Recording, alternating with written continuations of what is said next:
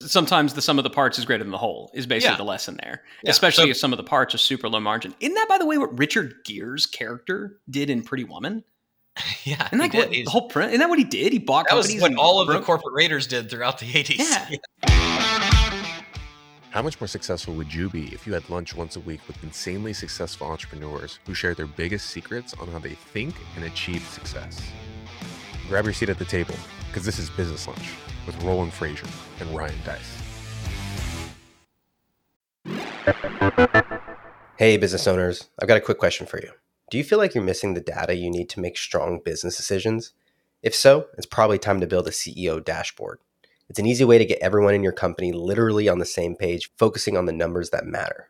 So the Scalable Company put together a free spreadsheet template that will give you everything you need to deploy your own dashboard. And to make it even easier, Ryan Deiss recorded a short training on how to use it. If you want to get your hands on the template, go to businesslunchpodcast.com/dashboard. That's businesslunchpodcast.com/dashboard, and you can download it for free. Hey, everybody. Welcome to the Business Lunch Podcast. You have your hosts today, Ryan Deiss. Wonderful to be here. Ryan, what's happening? I'm good. I'm great. One thing I'm excited about is we got a new feature coming to Business Lunch. Can we talk about that? Let's do that. Yes, absolutely. So the whole concept of Business Lunch is this is you getting to essentially listen in on if Roland and I were just sitting down and having lunch and just, hey, so what's going on? What's new in your world? Us talking, publicly almost about the things that we would talk about privately. And similarly, I know there's Business Lunch episodes where, Roland, you're talking to other smart people and it's you basically like you're sitting down having lunch, just minus having to listen to all the chewing and the biting, which is gross. Nobody wants that. So we took out all the chewing, just the content that you would want if you were eavesdropping in on a lunch. And so what we want to do is we want to invite you, our viewers, our listeners, into the lunch experience by asking a question. So if you go to businesslunchpodcast.com/ask, businesslunchpodcast.com/ask, ASK, as in ask us a question, you can do just that. You can go to that site, click a link, and you can record a voice memo. All we ask is that you please be concise. You might even want to write out your question ahead of time and just kind of, read it so it's nice and concise. But yeah, ask us a question. We'll play it live, and you'll get to participate in the lunch and get your questions answered. It could be about a possible deal. Maybe you want to get Roland's input on a deal that you have going on, some of the possible terms. Maybe you want to talk through, team member issue, scaling issue, really anything. If it's the kind of question, if we were sitting down for lunch, what question would you ask us? businesslunch.com/ask. Ask your question. We'll try to feature at least one per episode. Should be fun. I'm excited about that. Yeah, it's going to be fun. Cool interactive ability to join us for lunch.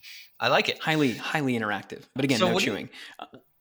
What do you think about, we talked last time a little bit, and we promised people we would talk about what's going on with inflation, which hit approximately 8.5% last month. That would be March of 22, end of March or end of April.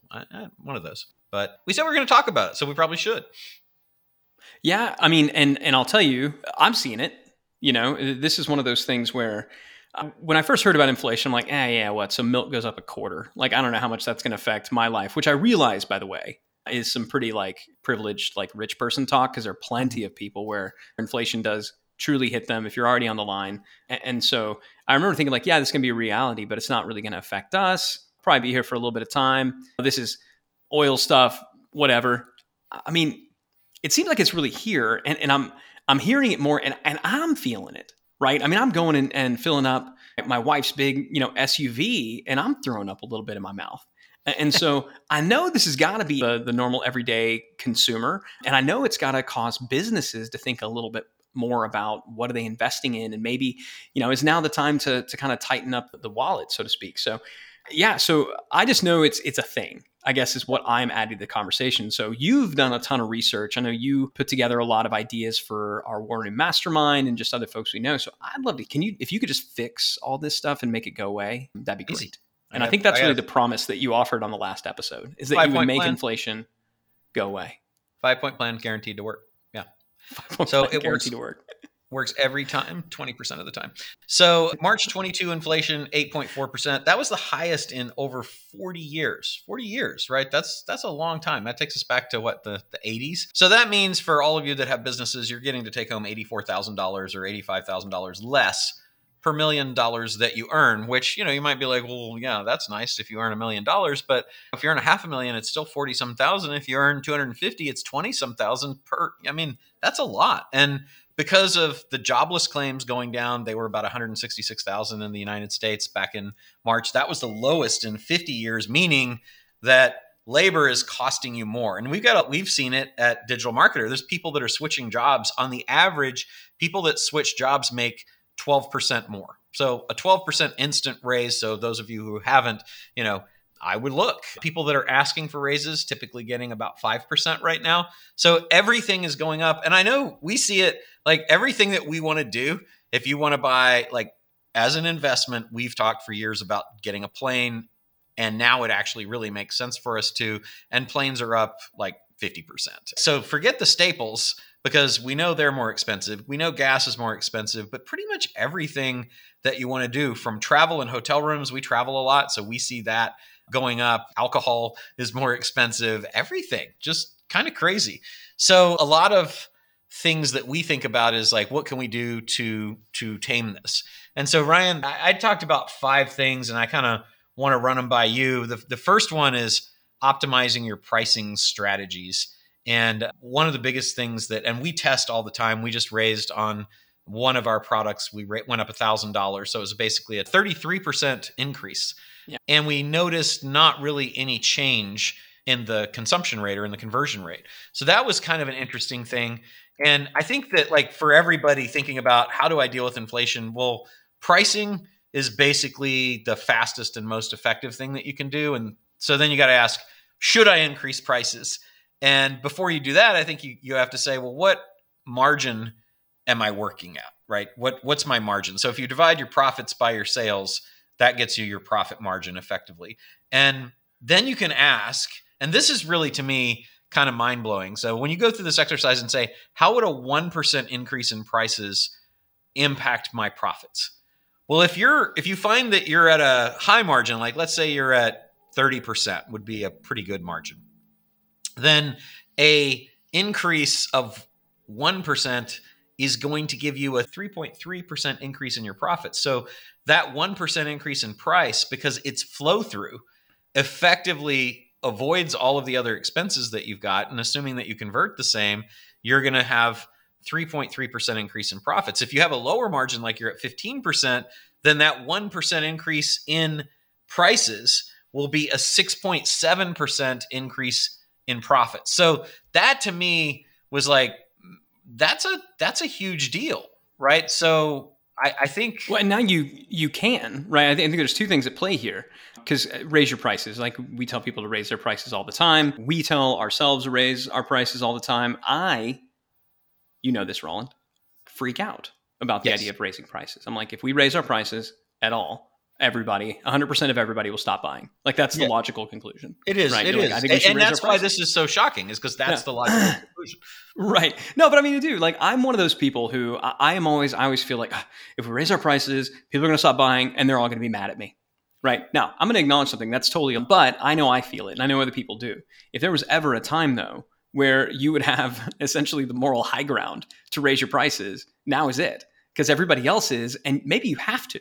I mean, that's one thing that's really interesting. If you've got cost of goods sold, there's a good chance that you have to raise your prices just to stay in business.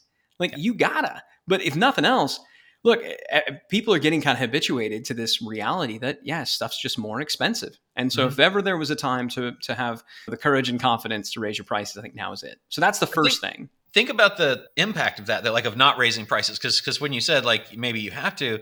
So if inflation is up 8.4, 8.5%, depending on which study you read, and you're operating at an 8% margin, you're kind of screwed, done. right? Yeah, you're done.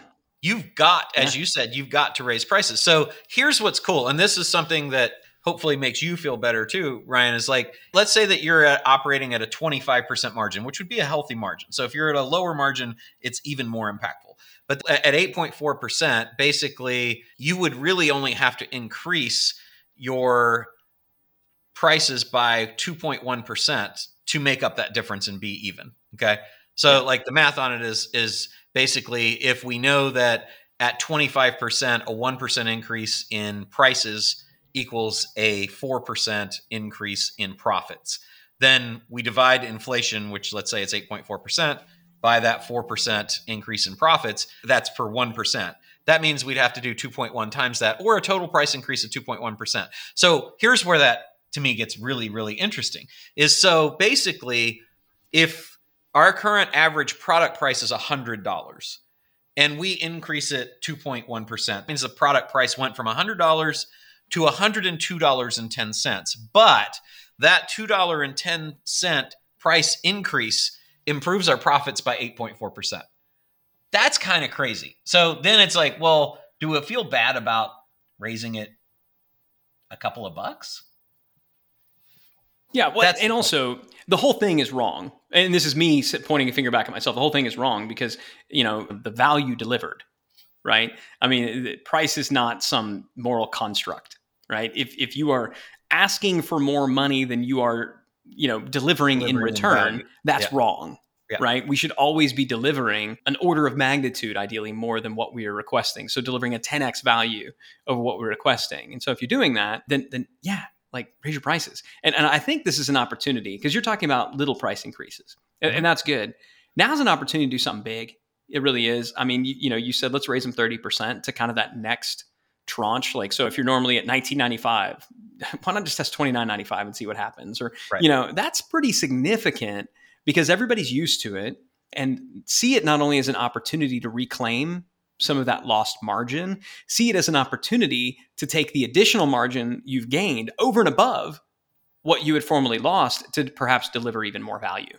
Yeah. And I know that's for us, we want to invest more in our customers. So and most businesses don't think about raising prices either. That's the other interesting thing. I think it's more top of mind right now, but when we acquire businesses, very often we find people that haven't raised prices in years and years. And so taking this out to a 10% price increase just to get you guys excited about kind of what this can do for you. And a 15% profit margin business, a 10% increase in prices is a 67% increase in profits. At 20%, it's a 50%. If you're at a 20% margin and you increase your prices by 10%, it's a 50% increase in profits. So like, it's big. That's a big deal to your profits because price increases generally go straight to the bottom line. And so the other thing, Ryan, would be, what about lowering prices? What do you think about that? Is that something we should do? Maybe get more, make it up volume? So I do think there are opportunities one of the things that I can say anytime you have a market downturn or when people do get nervous about it, I think what you do is you flee to the extremes. Mm-hmm. And so I would not lower the price of existing items, but what you may test doing is introducing a new, very low price item to try to get all the different customers. And that's its own kind of discussion. But I'll tell you, the only way that I would even think about lowering my prices during this time is if you knew that you had gobs and gobs of margin and you were going to make a big kind of marketing statement out of it. Hey, while everybody else is raising their prices, we're lowering them. But I'll tell you that's risky because one, if I'm your customer, I'm wondering, well, why didn't you do that before? And two, you just cut your margins down so much thinner than your competition. I mean, you just better have a pretty significant moat. So I would be if you're going to do it, make a big deal out of it. I see no benefit whatsoever in just lowering your prices and not telling anybody.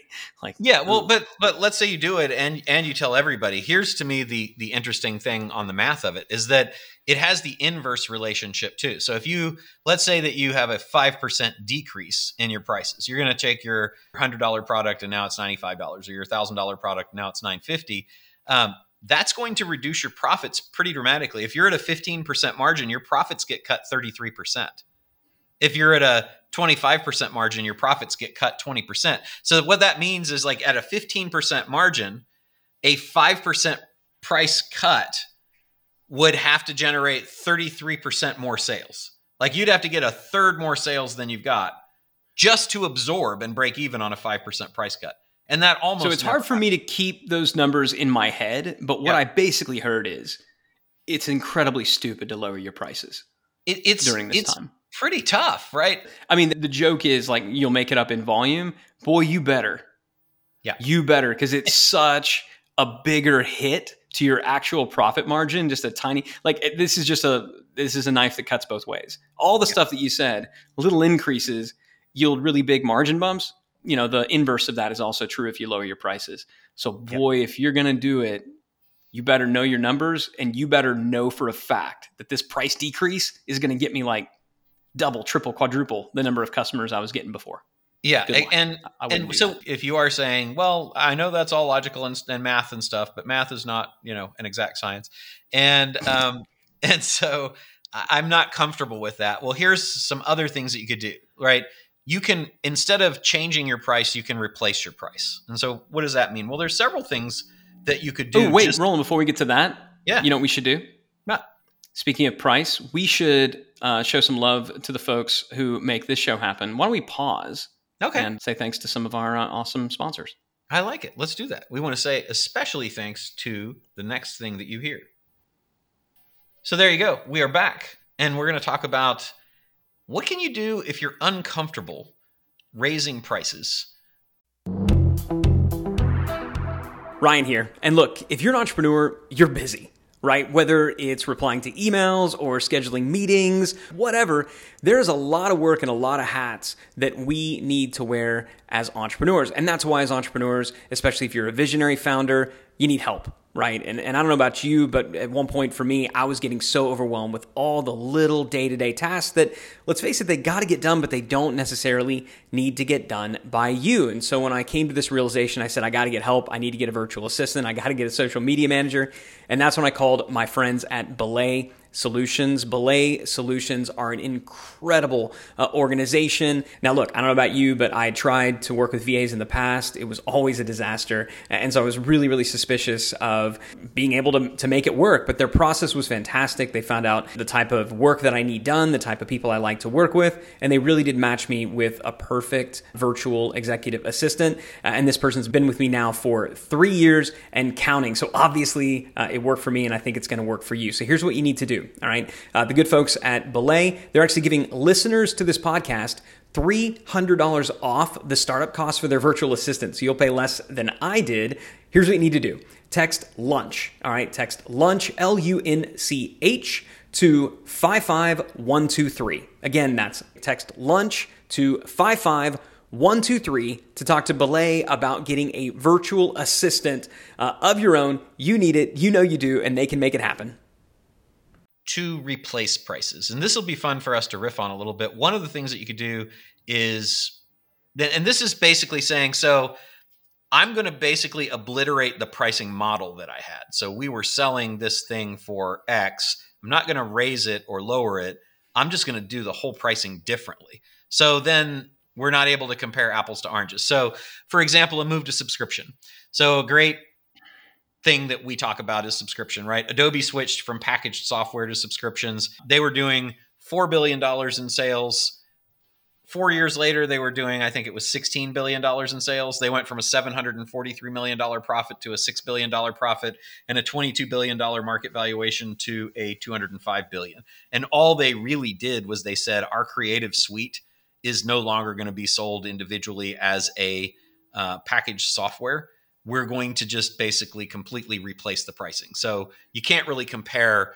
I mean, actually, it ends up being more favorable in terms of the customer usually. But even if it was a price increase, let's say you were selling it for $1,200, but now it's $200 a month. That would be a doubling of price. But because it's replacing the price model, it is less intense. The price change, or it doesn't feel as bad. Yeah, it doesn't feel like a price increase. It's just something different. Yeah, exactly. Yeah, I mean, it's like automobile companies. You're not just offering to decrease the price of the car, even offer financing. This is a lease. Yes. Right. So it's a completely different function of pricing. And just so I'm clear, you offered 5 ways that you're fixing, Roland Fraser here on Business Launch, fixing inflation. Way number 1 was price increase. Is this number 2? Just so for those keeping track. Still talking about prices. Holy crap. Okay, so we're still in number 1. We are. Yeah. Because this is why you're able to guarantee that it's fixing inflation. Yes, exactly. Yeah. All right, so keep going, the other would be, I got you now.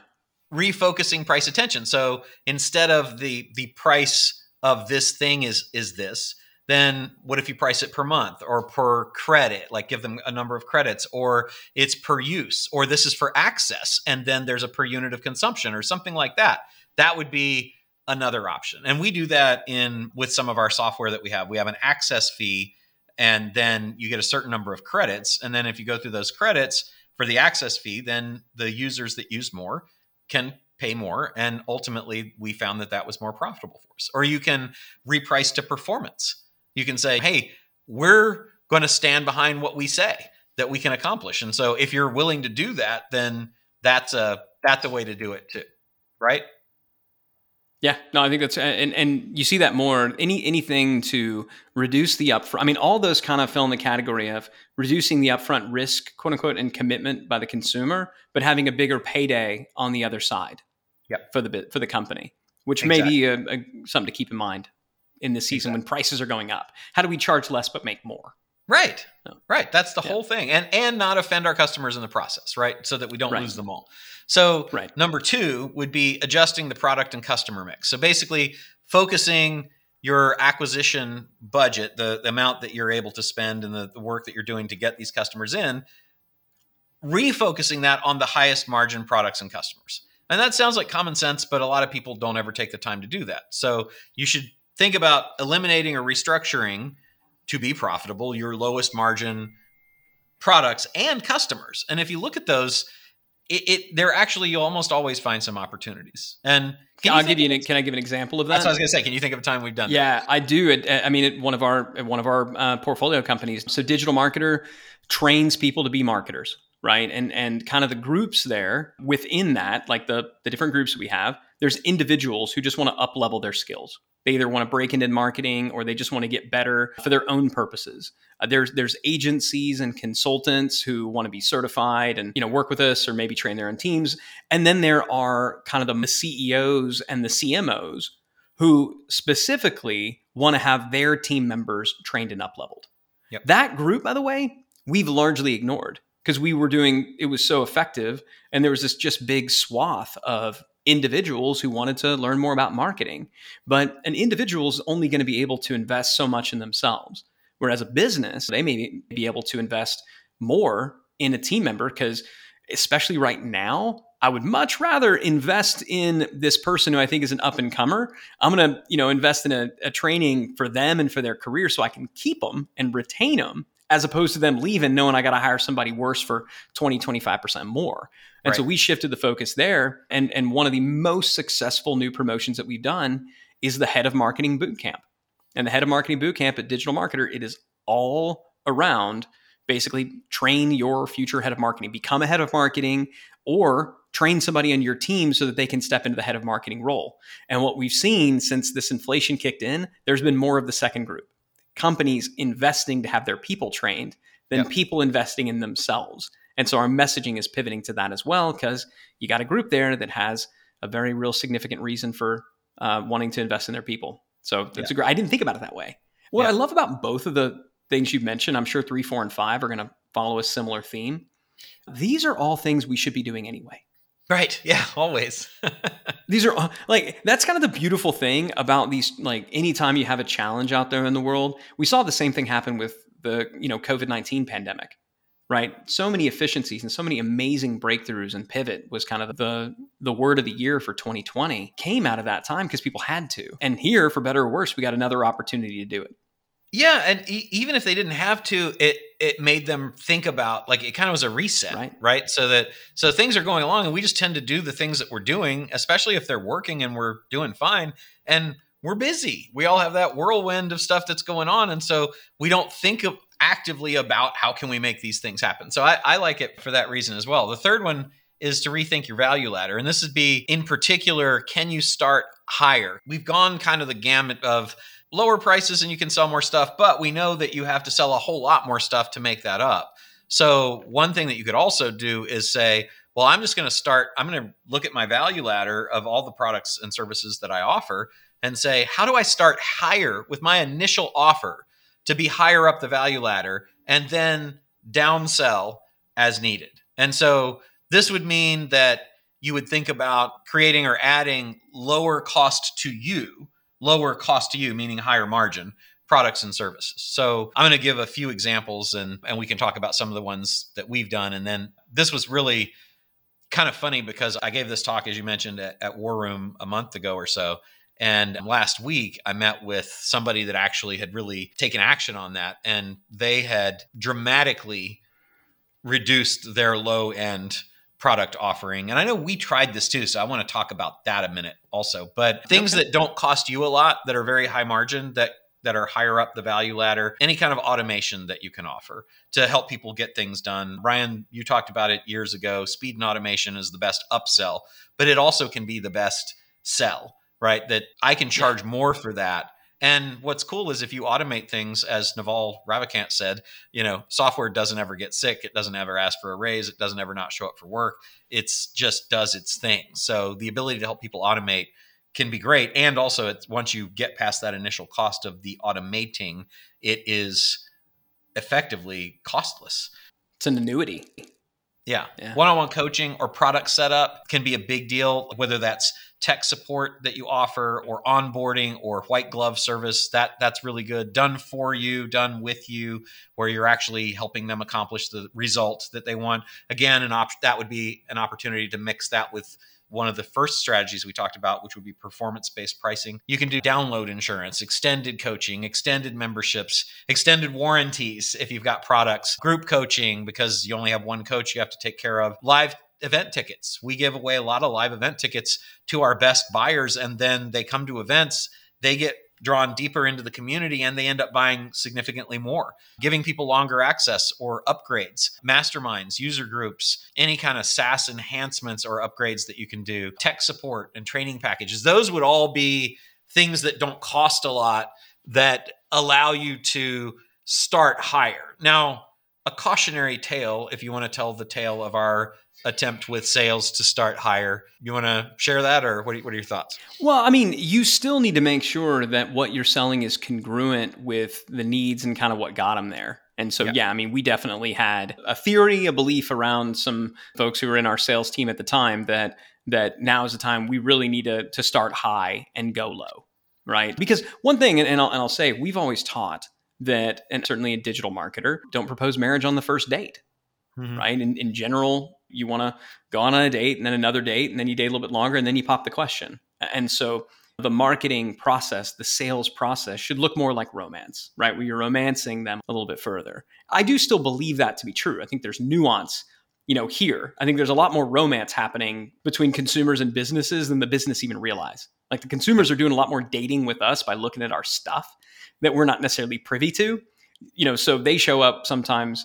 I think what you started talking about is we can propose marriage on what seems like a first date for us because it's not a first date for our customers. Yeah. That being said, cautionary tale, when we tried to do this, the offer that was created, the big ticket, let's get married offer, was completely incongruent to all the messaging that got people there.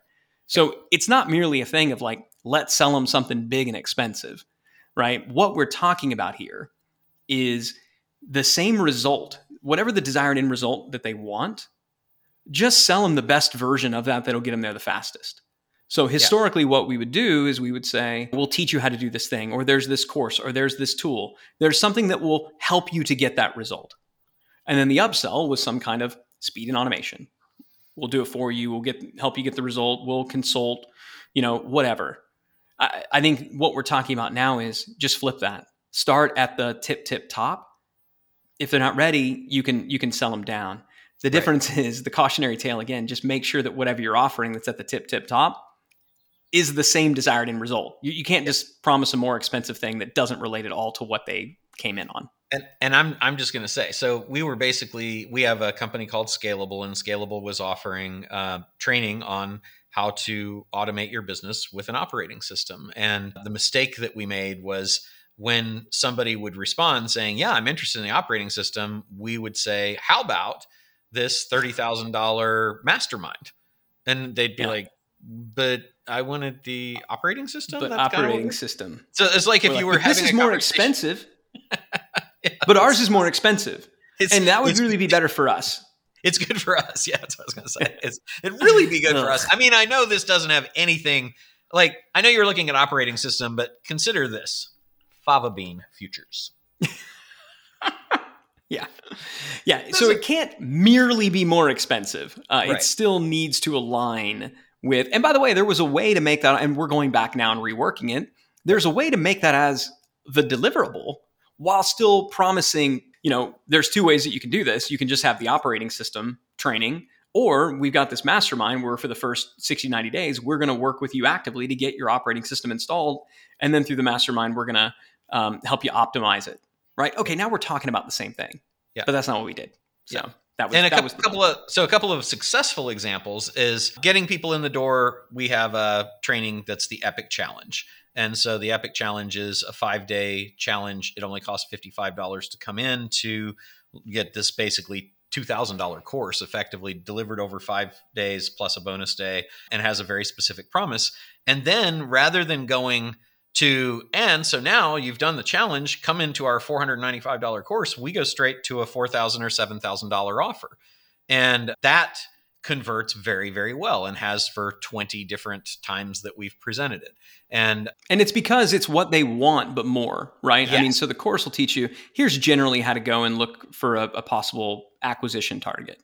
Yep. Here's learning how to do it. But what does everybody want? Everybody wants access. They want access to you. They want access to our attorneys. They want all the other stuff that would normally have been in the quote unquote bigger package. And what I think we don't realize is that because some people just want it all, they're not interested in a part of it. So that belief that, well, I'll offer them a piece, and then if they want that, I'll give them the whole. It's like, steering wheels for sale. You want to buy a steering wheel? Who wants a steering wheel? People are like, yeah, because once I sell them the steering wheel, I'll sell them the rest of the car. Because if they want a steering wheel, they want a car. It's like, they want a freaking car. Right. All right, sell them the car. And just give them the car. So offer the complete, I guess the ultimate moral is offer them the most complete package that you have that's relevant to what they want. And then if that's too much for them, you can say, oh, well, if you don't need the, turbo injected engine feature, then if you got your own attorney, if you got this, like other people, you can kind of pick and choose. But I do think that's always been true. But I think now especially we have to do that. Like just some of the economics of business don't work if you're not getting more folks to come in at the higher level. Yeah. Okay. So number 4 is create profit optimized offers. What is that? It means basically, what are the offers that are really optimized to deliver the greatest profit to you? So good examples would be bundles. I've got one, but can you think of a bundle offer, Ryan, that basically has a high perceived value, low cost item that gets bundled with something else that's being sold to help improve? Yeah, AOV? we had a war room member years and years ago who they had an e-commerce store that was all NFL licensed merchandise.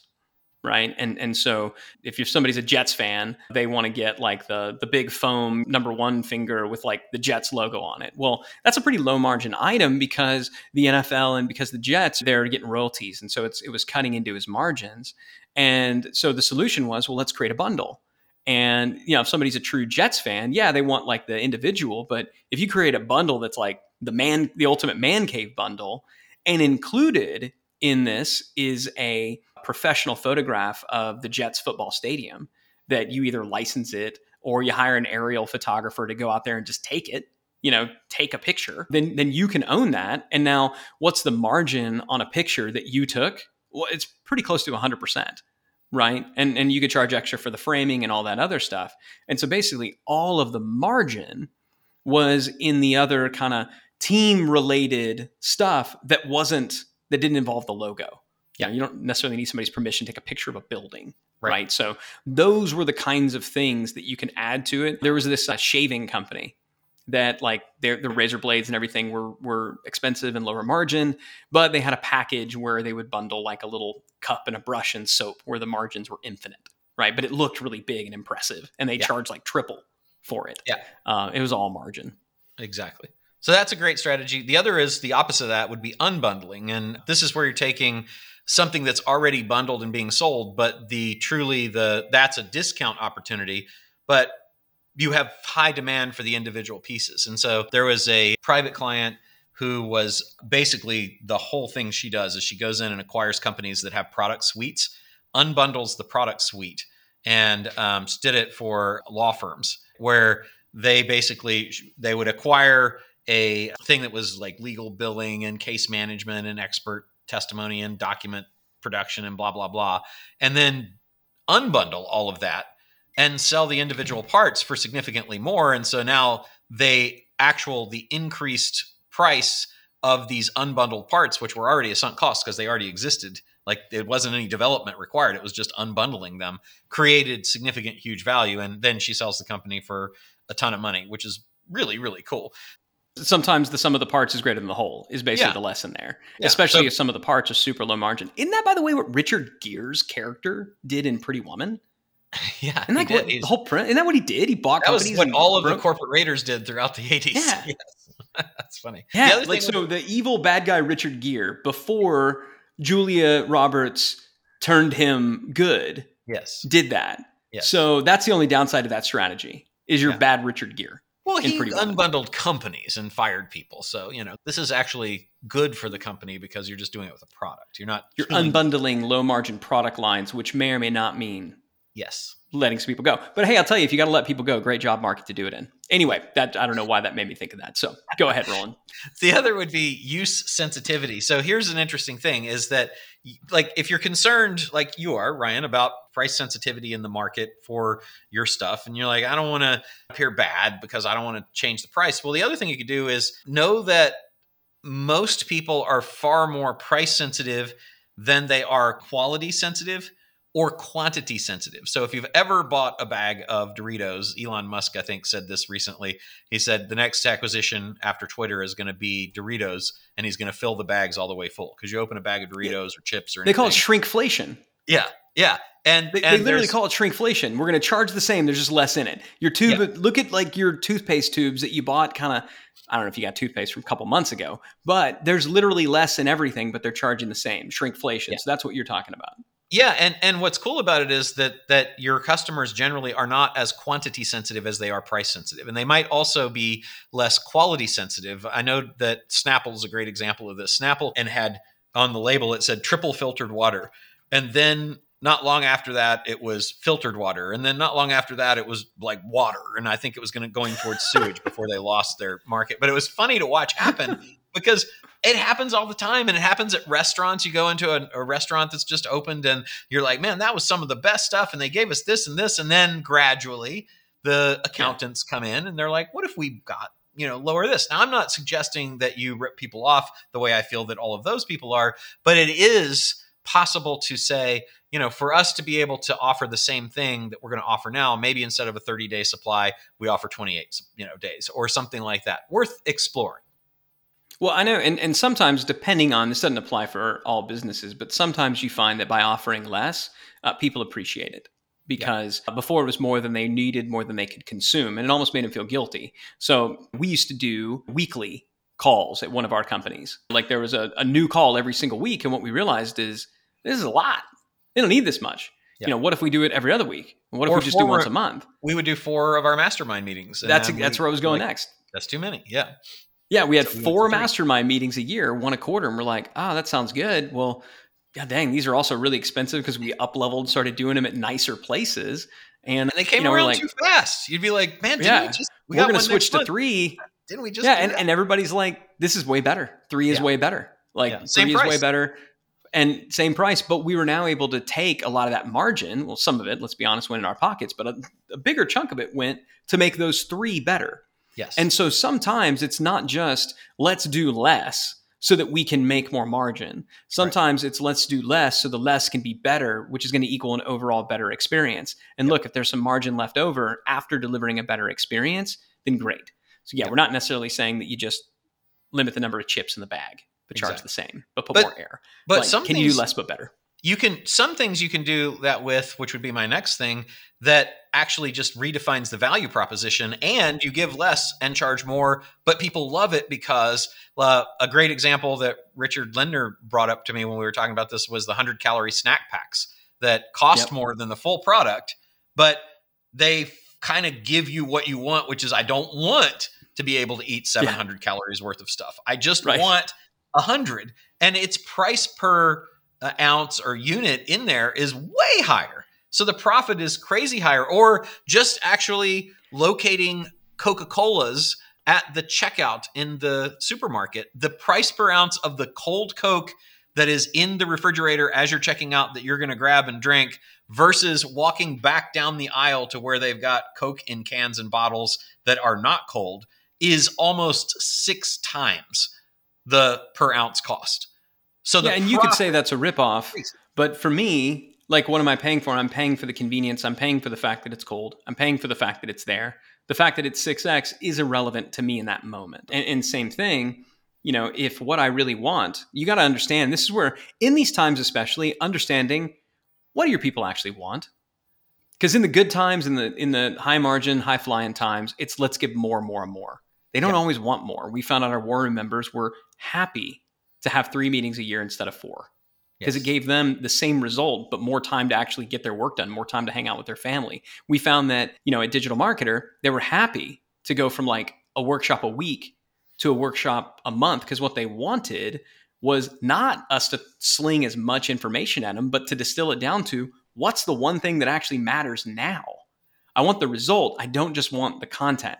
And same thing, I'm not eating these chips because I just want to maximize my chip intake. Right. I'm eating these chips because I want a snack that's not going to make me get all the fat at once. And so I will pay more because I realize that I've got some willpower issues. So please put it in a smaller bag. I'll happily pay more because it's all I want. So I think it's a great thing. Don't necessarily bring your own personal biases to this, and don't assume that more is always better. Sometimes less is more. Yeah. So all great things to keep in mind, especially now that it is financially not just advantageous, but might be financially essential. So can you give a quick recap of what were the 5 things again? Well, I hadn't done the 5th one. I'm going to do the 5th one now. And crap. Okay. See, that's why I want to recap, because I forget. All right. Number 5, coming at you. The 5th one, final one, is to acquire up and down the value chain. So basically, if you are outsourcing content or you're selling something through affiliates and giving them percentages of what the total value in this experience is for the customer, you can recapture that. It's basically something that we refer to in business as vertical integration, which is acquire your suppliers. And your suppliers, if you're not a manufacturer, you still have suppliers. Maybe you've outsourced customer service, or maybe you've outsourced sales or content creation or marketing spend to an agency. There's lots and lots of things that are in the value chain that you might not think are taking away, but all those businesses have to make their own profits, and they're probably all thinking about raising their prices too. So if you can acquire them or bring them in-house, or acquire them and bring them in-house, then that's the ability to recapture that profit margin, which is its own way of dealing with inflation. And same thing on the downline. Maybe you're paying 10, 20, 30, 50, 60% to affiliates to sell your products. If you acquire that affiliate, it pays for itself pretty quickly. So the 5, to summarize, because I know we're running out of time, is optimizing your pricing strategies is number 1. 2 is adjusting your product and customer mix, focusing on high margin, low cost things. 3 is rethinking your value ladder. How can you basically start higher up the chain and then downsell into it? 4 was creating profit optimized offers. That's the bundling, unbundling, all that kind of stuff.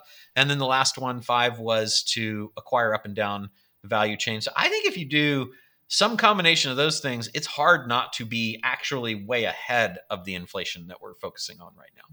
And let's say inflation comes back down, international conflicts smooth out, oil prices, because so much of this is driven, frankly, by oil, right? And supply chain too. Everything, supply chain. Yep.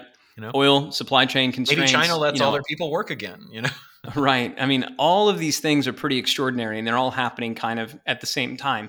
So there's reason to believe that many aspects of inflation are going to come down. So let's say you do half of these things, only some of them work a little bit. They help you out in this tough time and become massive, massive margin increasers when things, quote unquote, go back to normal. Yep. So if nothing else, I think the theme of this is all of this stuff we should have been doing all along. Now we got to, so let's be thankful for these moments when we're kind of forced to think about the things we should have been thinking about all along. So awesome stuff, man. Great Agree. Stuff. Yeah. Great lunch conversation. Thank you guys for all being here. Remember to go to businesslunchpodcast.com/ask if you would like to record yourself and get on the program, have lunch with Ryan and me. Also, if you were enjoying this, we would love it if you would tell all your friends and you would subscribe so that you don't miss any of the issues and releases, especially the one that you might be having lunch with us on. That's it for today. We will see you next time. What if 3 days could change the course of your business in 2023? Get Scalable Live is where you'll gain great clarity on the next steps that will help you create the business, life, and wealth you deserve. Connect with business owners and entrepreneurs just like you, hungry for advice, proven strategies, and necessary connections to grow a business. Literally million-dollar conversations are happening in the hallways, in the bathrooms, across tables. Get Scalable Live at Fairmont Austin, November 2nd through 4th. Tickets are on sale now at getscalablelive.com.